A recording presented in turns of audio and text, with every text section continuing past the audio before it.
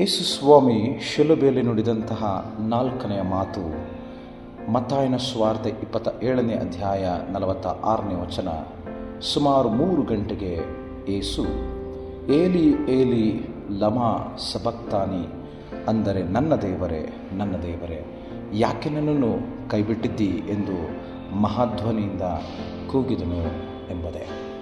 ಕರ್ತನಲ್ಲಿ ಪ್ರೀತಿಯುಳ್ಳ ದೇವಜನರೇ, ಸ್ವಾಮಿ ಆತನು ಮಾನವ ರೂಪವನ್ನು ತಾಳಿ ಯೇಸು ಕ್ರಿಸ್ತನು ಈ ಧರೆಗಿಳಿದು ಬಂದಂತಹ ಈ ಸಂದರ್ಭದಲ್ಲಿ ಮಾನವರಿಗೆ ಉಂಟಾಗಬೇಕಾದಂತಹ ಎಲ್ಲ ಥರನಾದಂತಹ ದೈಹಿಕ, ಮಾನಸಿಕ, ಆತ್ಮಿಕ ಚಿತ್ರಹಿಂಸೆ, ಘೋರ ಯಾತನೆ, ಸಂಕಟ ಇವೆಲ್ಲವುಗಳನ್ನು ಅನುಭವಿಸಿದಂತಹ ಈ ಸಂದರ್ಭದಲ್ಲಿ ಶಿಲುಬೆಯಲ್ಲಿ ತೂಗುತ್ತಿದ್ದಂಥ ಈ ಸಂದರ್ಭ, ದೇವರು ಯಾಕೆ ನನ್ನನ್ನು ಕೈಬಿಟ್ಟಿದ್ದಾನೆ, ದೇವರು ಯಾಕೆ ನನ್ನನ್ನು ಕೈ ಹಿಡಿಯಲಿಲ್ಲ ಎನ್ನುವಂತಹ ಮನಸ್ಸು ಯೇಸು ಸ್ವಾಮಿಗೆ ಬಂದಿದೆ. ಆದರೆ 26ನೇ ಅಧ್ಯಾಯವನ್ನು ಮತ್ತಾಯನ ಸುವಾರ್ತೆಯನ್ನು ನಾವು ಗಮನಿಸುವಾಗ ಗೆತ್ಸೆಮನೆ ತೋಟದಲ್ಲಿ ಯೇಸು ಸ್ವಾಮಿ ಪ್ರಾರ್ಥನೆ ಮಾಡಿದಂತಹ ಸಂದರ್ಭದಲ್ಲಿ ಆತನ ಬೆವರುಗಳು ರಕ್ತದೋಪಾದಿಯಲ್ಲಿ ಹರಿಯುತ್ತಿತ್ತು ಎಂಬುದಾಗಿ ನಾವು ಓದುತ್ತೇವೆ, ಕೇಳಿದ್ದೇವೆ. ಮಾತ್ರವಲ್ಲದೆ ಯೇಸು ಸ್ವಾಮಿ ಸಾಧ್ಯವಾದರೆ ಈ ಪಾತ್ರೆಯನ್ನು ನನ್ನಿಂದ ತೊಲಗಿಸು, ಆದರೆ ಹೇಗೂ ನನ್ನ ಚಿತ್ತದಂತಾಗದೆ ನಿನ್ನ ಚಿತ್ತದಂತೆಯೇ ಆಗಲಿ ಎಂಬುದಾಗಿ ಹೇಳುತ್ತಾನೆ. ಹಾಗಾದರೆ ಬೇರೆ ದೇವರು ಯಾಕೆ ಯೇಸು ಸ್ವಾಮಿಯನ್ನು ಕೈ ಬಿಡಬೇಕಾಗಿತ್ತು? ದೇವರು ಯಾಕೆ ಈ ಸಂದರ್ಭದಲ್ಲಿ ಸ್ವಾಮಿಯನ್ನು ಕೈ ಹಿಡಿಯಲಿಲ್ಲ ಎಂಬುದಾಗಿ ಹೇಳುವುದಾದರೆ, ದೇವರ ಸಂಕಲ್ಪ, ಚಿತ್ತ, ಉದ್ದೇಶ ಯೇಸು ಸ್ವಾಮಿಯನ್ನು ನಿಜವಾಗಿ ಕೈ ಬಿಡಬೇಕಾಗಿತ್ತು. ಯಾಕಂದರೆ ಒಂದು ವೇಳೆ ಕೈ ಹಿಡಿದಿದ್ದರೆ ನಾವು ಯಾರು ಸಹ, ಅಂದರೆ ಮಾನವ ಕುಲಕ್ಕೆ ಪಾಪದಿಂದ ಬಿಡುಗಡೆ, ವಿಮೋಚನೆ ಅದು ಸಾಧ್ಯವಾಗುತ್ತಿರಲಿಲ್ಲ. ಯೇಸು ಸ್ವಾಮಿಯ ಈ ಶಿಲುಬೆಯ ಮರಣ, ಈ ಘೋರವಾದಂಥ ಯಾತನೆ, ಅಪಮಾನ, ಧಿಕ್ಕಾರ, ತಿರಸ್ಕಾರ ಇವೆಲ್ಲವೂ ದೇವರ ಚಿತ್ತವಾಗಿತ್ತು. ಹಾಗಾಗಿ ದೇವರು ಯೇಸು ಸ್ವಾಮಿಯನ್ನು ಕೈಬಿಟ್ಟ.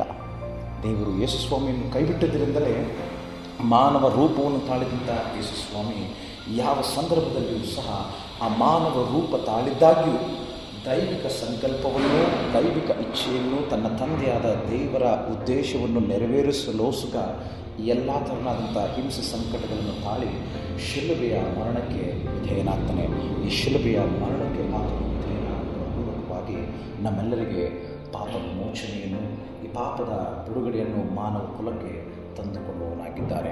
ಇದು ಬಹಳಷ್ಟು ಇಕ್ಕಟ್ಟು, ಬಿಕ್ಕಟ್ಟು, ಹಿಂಸೆ, ನೋವು, ಯಾತನೆಯನ್ನು ಮಾನಸಿಕವಾಗಿ, ಶಾರೀರಿಕವಾಗಿ ತಂದಿದ್ದರೂ ದೇವರು ತನ್ನ ಮಗನನ್ನು ಇಂತಹ ಪರಿಸ್ಥಿತಿಯಲ್ಲಿ ನೋಡುವುದಕ್ಕೆ ಆತನಿಗೂ ಅಸಾಧ್ಯವಾಗಿರುವಂತಹ ಪರಿಸ್ಥಿತಿ ನಮ್ಮೆಲ್ಲರ ಪಾಪದ ನಿವಾರಣೆಗೋಸ್ಕರವಾಗಿ ನಾವೆಲ್ಲರೂ ಈ ಪಾಪಮಯ ಜೀವಿತದಿಂದ ಬಿಡುಗಡೆ ಹೊಂದಿ ನಾವು ಸದಾಕಾಲವೂ ನಿತ್ಯ ಜೀವದಲ್ಲಿ ಸೇರಬೇಕು ಎನ್ನುವಂಥ ಆಲೋಚನೆಯಿಂದಲೂ, ದೇವರ ರಾಜ್ಯದಲ್ಲಿ ನಾವೆಲ್ಲರೂ ಒಳಗಬೇಕು ಎನ್ನುವಂತಹ ಆ ಸಂಕಲ್ಪದಿಂದಲೂ ದೇವರು ತನ್ನ ಮಗನಾದಂಥ ಯೇಸು ಸ್ವಾಮಿಯನ್ನು ಶಿಲುಬೆಯಲ್ಲಿ ಚಡಿಯುವುದಕ್ಕೂ, ಶಿಲುಬೆಯಲ್ಲಿ ಮರಣವನ್ನು ಹೊಂದುವುದಕ್ಕೂ ಆತನು ಕೈಬಿಟ್ಟವನಾಗಿದ್ದಾನೆ. ಎಂತಹ ಮಗನಿಗೂ ಇಂತಹ ಪರಿಸ್ಥಿತಿ ಬರಬಾರದು ಎನ್ನುವಂತಹ ಆಲೋಚನೆ ಎಲ್ಲ ತಂದೆಗಳಿಗೂ ಇರುವಂಥದ್ದೇ ಆಗಿರುತ್ತದೆ. ಮಾನವರಿಗೆ ಇಂಥ ಆಲೋಚನೆ ಬರಬೇಕಾದರೆ ದೇವರು ತನ್ನ ಒಬ್ಬನೇ ಮಗನನ್ನು ನಮಗೋಸ್ಕರ ಕೊಟ್ಟಿರುವಾಗ, ಕೈ ಬಿಡಲ್ಪಟ್ಟಂಥ ಪರಿಸ್ಥಿತಿ ಬಂದಿರುವಾಗ ಆತನಿಗೆ ಎಷ್ಟು ಹಗುರವಾಗಿತ್ತು, ಇಲ್ಲವೇ ಎಷ್ಟು ಮನಸ್ಸು ನಿಂದೆಯಲ್ಲಿ, ನೋವಿನಲ್ಲಿ, ದುಃಖದಲ್ಲಿ ಇತ್ತು ಎಂಬುದಾಗಿ ನಾವು ಭಾವಿಸೋಣ.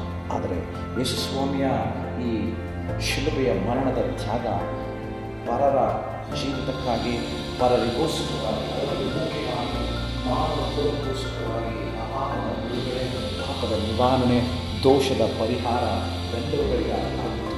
ಈ ಶಿಲುಬೆಯ ತ್ಯಾಗದ ಮರಣ ಸರ್ವರೂ ಸಹ, ಅಂದರೆ ಮಾನವ ಕುಲ, ಇಡೀ ಸೃಷ್ಟಿ ದೇವರ ರಾಜ್ಯದಲ್ಲಿ, ದೇವರ ಆ ನಿತ್ಯ ಜೀವನದ ಪ್ರಕಾರದಲ್ಲಿ ಸೇರಬೇಕು, ಅದನ್ನು ಬಾಧ್ಯಸ್ಥವಾಗಿ ಅನುಭವಿಸಬೇಕು ಎಂಬುದಕ್ಕಾಗಿ ಆಗಿದ್ದೆ ವಿನಃ ಯಾವ ಉದ್ದೇಶದಿಂದಲೂ ಯೇಸು ಸ್ವಾಮಿಯನ್ನು ಕೈಬಿಡುವಂಥ ಪರಿಸ್ಥಿತಿ ಅಲ್ಲಿ ಬರಬೇಕಾಗಿಲ್ಲ.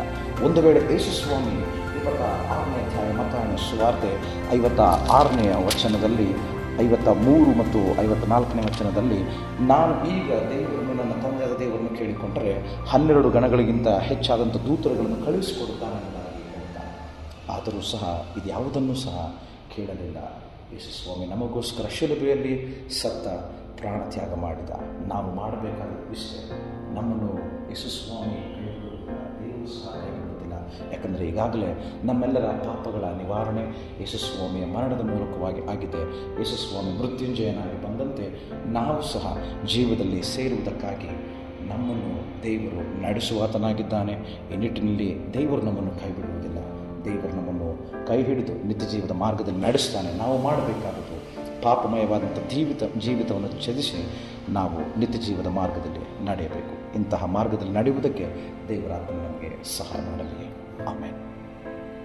ಈ ಕಾರ್ಯಕ್ರಮದ ಬಗ್ಗೆ ನಿಮ್ಮ ಅಭಿಪ್ರಾಯ, ಸಲಹೆಗಳು ಹಾಗೂ ಯಾವುದೇ ಪ್ರಾರ್ಥನಾ ಮನವಿಗಳಿದ್ದಲ್ಲಿ ನಮ್ಮ ದೂರವಾಣಿ ಸಂಖ್ಯೆಗೆ ನೀವು ಕರೆ ಮಾಡಬಹುದು.